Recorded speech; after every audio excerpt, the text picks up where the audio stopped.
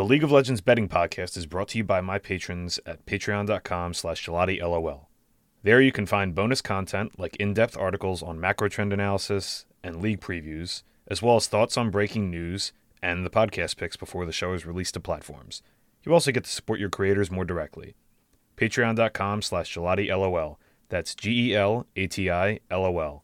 All right, everybody, welcome. It is currently Tuesday, it's February 20th at about 4:45 p.m. Eastern. We are coming off of a double dog day in the LPL on Tuesday morning. It's been a little bit since we've had one of these. I guess we'll just start with Fun Plus LNG. Honestly, Fun Plus probably should have 2-0'd this series. They were up significantly in game one. I believe I'm going to actually get the numbers for you 1 second here. They were up significantly in game one. I think they were up They were up 1,600 at 15, which is right on the border of significant. LNG were able to close some of that gap. Honestly, for large swaths of this game, FPX looked like they were fully in control. I thought they had a better scaling setup as well, although it was a little bit more difficult to execute than LNG's setup was. They ended up, at one point around the 25-minute mark, this game was 7-6. And we had a plus 9.5 kills, and LNG ended up just not giving up a kill the rest of the game, and there ended up being 3 more big fights. They closed the game 19-8. I'm sorry, they gave up 2 more kills. My bad. Whatever. I can't do the arithmetic. This was an infuriating one. Holding the map 1 kill spread, and this was just super frustrating because, it was 7-6. It looked like FPX had a good chance to win this outright, and they ended up throwing. Not a huge throw, but LNG just outmaneuvered them and didn't close the game and ended up covering the 9.5, which was frustrating. Or 8.5, I think it was, sorry. Funny thing is, though, FPX actually came back and won this series outright. The second game was pretty close, too. The third game was not. The third game was a complete blowout from FPX where Karen Milky Way just went bananas. FPX, I don't know, starting to deliver a little bit on the higher expectations I had for them. That said, keep in mind this was, a big favorite coming off of a break, and we've been backing the dogs coming out of the new year.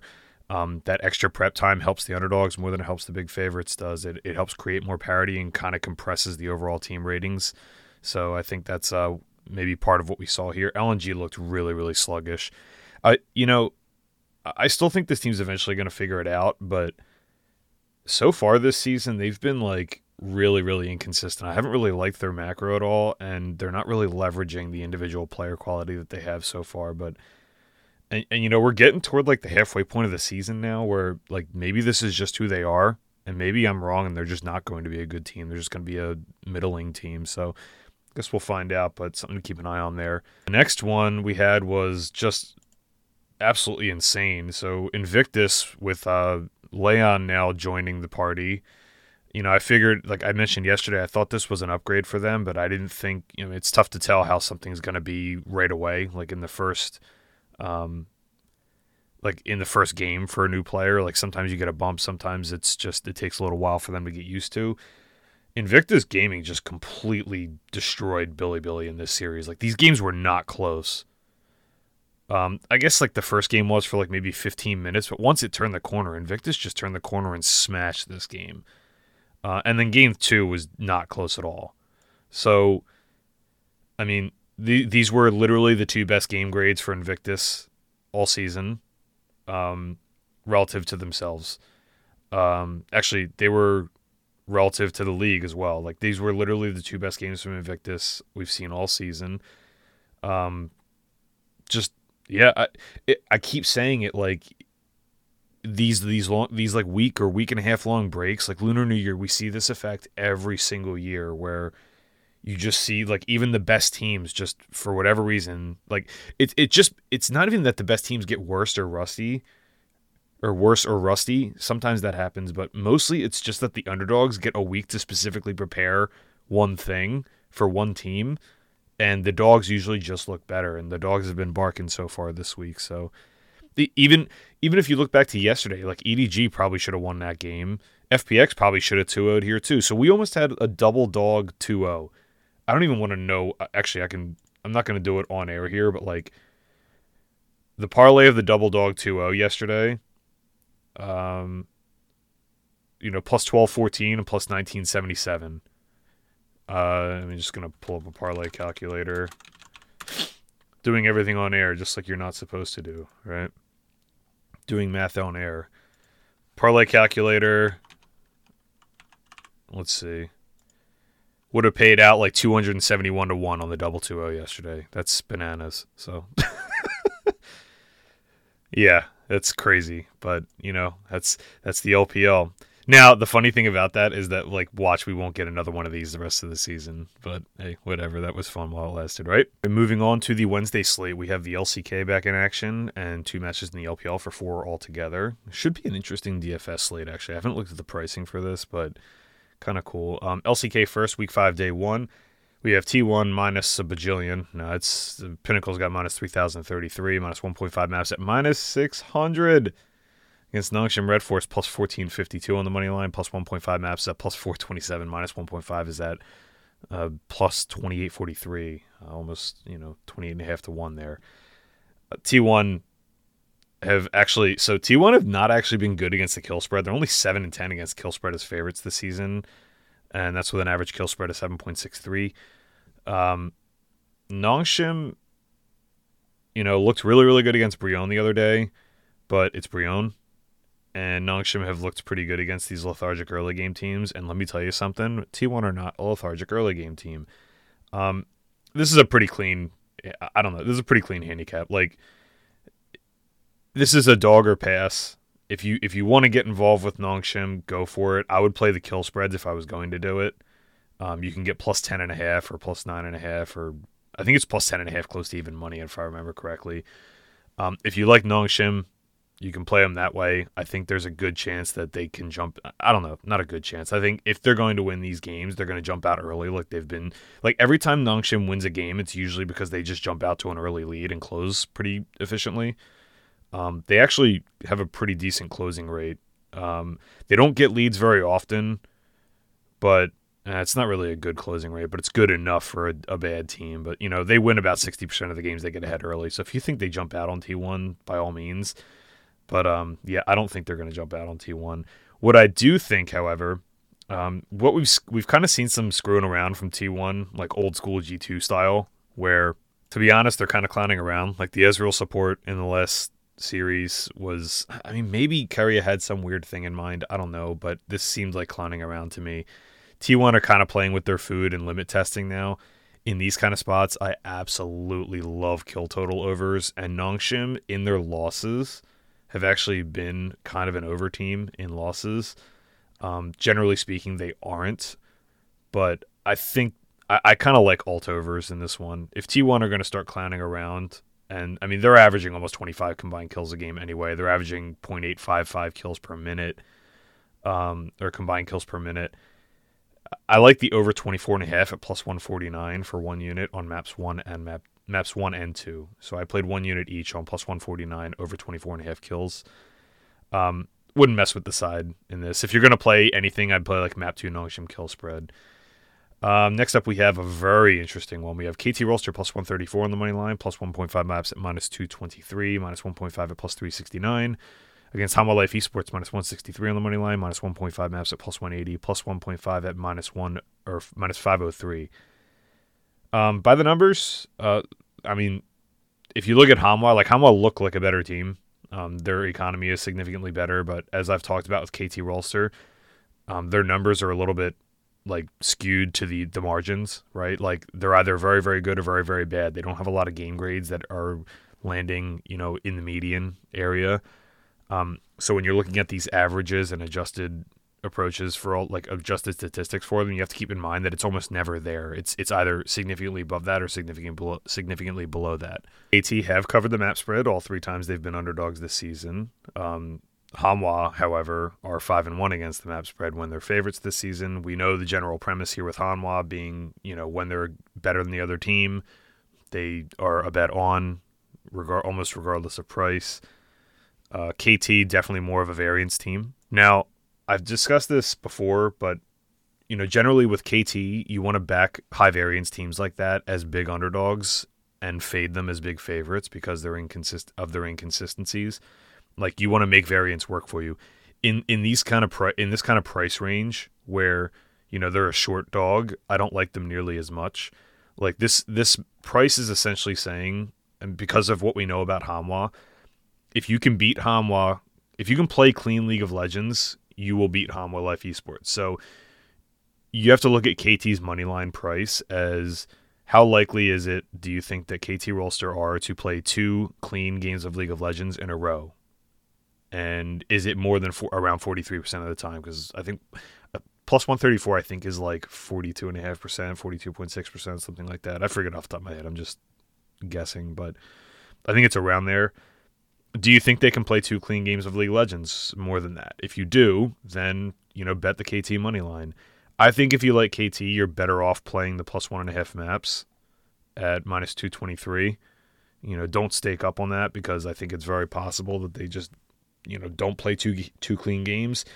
This team has been wildly inconsistent this season. So, I don't know. When they win, they look good, but when they don't, they look terrible. So it's a lot of this is up to your qualitative analysis of these two teams. It should say something to you guys that I'm not taking any side in this. I have no plays in this match, but it should say something to you that I'm like the Hanwha hater, and I'm not backing KT here. So I don't know. I just think it's like close enough. Like this is probably just going to be a 2-1 Hanwha win. Like if you wanted to play that, like don't the exacta props are usually terribly priced. Like 99% of the time they are. So don't be playing those. I think it's probably a 2-1, but like there's enough of a tail risk situation with KT that I don't want to get involved with them here either. And the upside is just not good enough. So plays in Hanwha KT for me, I would lean Hanwha money line if you made me play anything. LPL, we've got Ultra Prime plus 467 on the money line, plus 1.5 maps at plus 147, minus 1.5 at plus 1143 against Weibo Gaming, minus 669 on the money line, minus 1.5 maps at minus 180. 180! You darts fans out there. So Weibo have been getting the job done as favorites. They're 3-0 straight up, 3-0 against the map spread. But I gotta say, like, the actual games involved there have been ugly as sin. Like, just ugly. Like, terrible. They almost lost to TT. They probably should have lost 0-2 to TT, honestly. Didn't look great in a couple other matches. And their average price as favorite, their average moneyline price as favorites has been minus 208. So not exactly a like this is significantly larger than they've been priced. Obviously they've played against some better teams in Ultra Prime, but we'll get to that in a second. Ultra Prime as dogs have gone 4-2 against the map spread, despite going 1-5 straight up. If you look at like the tail of the tape for these two teams, it's surprisingly not that different. I should mention that like Weibo have faced a much tougher schedule. Like right before they break, they played LNG, RNG, and Top Esports right in a row. Now, Ultra Prime haven't had a cakewalk either. Their most recent 4 were RNG, FPX, AL, and then they lost to Ninjas in Pajamas 2-1 this week. Not a cakewalk, but a pretty big difference in overall quality. No easy matches there for Weibo, so keep that in mind when looking at this data because it factors that in more heavily. To me, like, this is just an eye test thing. Like, we have a couple things going on. One, Weibo just haven't actually, like, looked good, like, watching them. They haven't looked clean. They're very sloppy. It looks like they're kind of shaking the rust off or getting used to this new lineup, a little bit of everything. They're kind of playing, like, the slow, grinded out, like, problem-solve kind of game. They haven't been all that methodical or clean. So when you have a team that's playing for mid and late game and assuming that they'll problem-solve their way out of a situation and their mid and late game macro isn't all that clean yet, that's kind of concerning and leans itself towards games with a lot of parity. So you want to play kill spreads against teams like that. The other thing is the same dynamic we've been talking about. We have big favorites coming off of the break here. This is going to be their first game out of the break. So,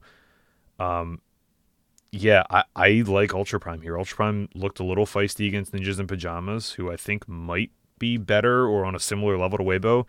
I think this price is just way too big. Models made this a lot closer, even with a qualitative bump to like the good team versus bad team angle here. Like at worst, this should probably be like Weibo minus 250, maybe. And they're almost minus 700. Like, get out of here. This is too much. I'm going to play Ultra Prime kill spreads here. I have a feeling like you could still see the LPL thing where like a bad team gets ahead and just bungles it, but I like kill spreads in those situations. It's kind of like, I mean, that's exactly what happened in FPX. It's just that the game state went the worst possible direction it could have gone to lose that bet today, but that was looking very good as well. I played Ultra Prime plus 9.5 kills, minus 127 for 1 unit on map 1, and map 2, Ultra Prime plus 9.5 kills at minus 116 for 1 unit. I also put a tenth of a unit on the money line at plus 467 for 0.1 units. Right now, the market makers don't have the most of the derivative plays up for this one. I'm going to love neutral objectives over whenever they post those, as long as the numbers aren't ridiculous, like over 12.5 towers, over 12.5 baron, or over 1.5 barons, etc.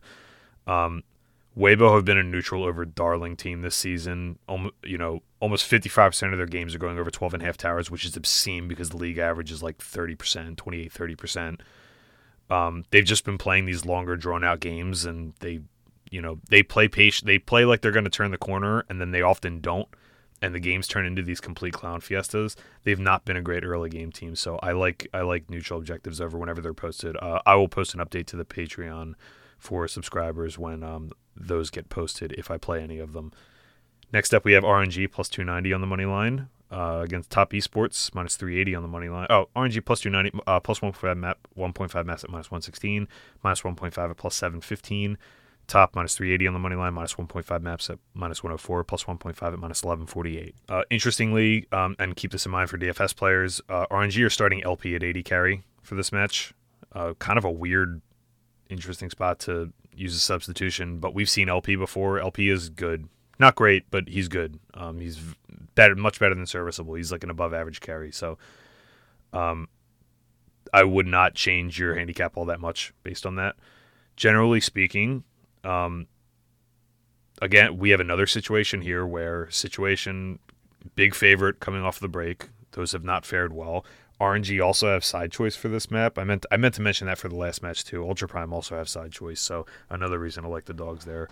RNG have side choice for this map, for this match. Top Esports have been like excellent. Similar to BLG, they've had world-class numbers. Like, the agnostic economy numbers are approaching 2020 Damwon levels, which is like very, very impressive. It's still very early on, but that's not to be trifled with. Kind of what has made Top Esports and sort of like BLG the clear head and shoulders above everybody else so far. I mean, obviously that went out the window a little bit this morning, but so far what's made them the difference that has worked out well for them is that they've actually been significantly good early game teams. Like they've been able to build out significant advantages in the first 15 minutes almost every game. In a meta game where even other good teams are struggling to do that is a huge advantage. Okay, so like if even good teams are struggling to get huge leads early, and these teams are consistently doing that, that's just going to give them a leg up on the whole field. Now, with that in mind, RNG have been one of the best of the rest level early games. Their early game's been pretty good. Not explosive like Top and BLG, but it's been pretty good. And I think in general, like they've carried a lead and like into 20 minutes, even if it's not a significant lead in 2/3 of their games. I think it's pretty obvious that Top have been the better team so far this season, but again, this is like a bad spot, right? Like RNG have side choice. This is coming off of the break. This is Top Esports' first match off the break. They're a big favorite. Even without those things factored in, like with those, like right now, the model actually makes Top slightly like bigger favorites than the market price by a few percent. But like all the qualitative factors playing in here, I think RNG are probably worth a play. So I played RNG plus 1.5 maps at minus 116 for 1 unit, RNG on the money line plus 290 for 0.2 units, and RNG minus 1.5 maps at plus 715 for 0.1 units. Just think like it's a situational spot. Like it's a bad situation for Top. I mean, there's a chance they just steamroll this like they've been steamrolling everybody, and this goes against, what I thought. But I think I like the underdogs in this spot. Plus, I'm just generally optimistic about RNG in general. I actually think they have a better mid-jungle combo in this match. And Ming is one of the only supports that can hang with Ming. Ming and Mako are the two best supports of all time, so they kind of cancel each other out here. Plus, I think like we're kind of due for like one of those Jackie Love donk-off moments that we haven't seen yet this season. So, I don't know. We'll see. I think the price is right to take a shot on RNG here. So Not that I think they're a better team than top, but the price is right. So that's going to be it for me. I will be back tomorrow with Thursday's slate. Good luck and have fun.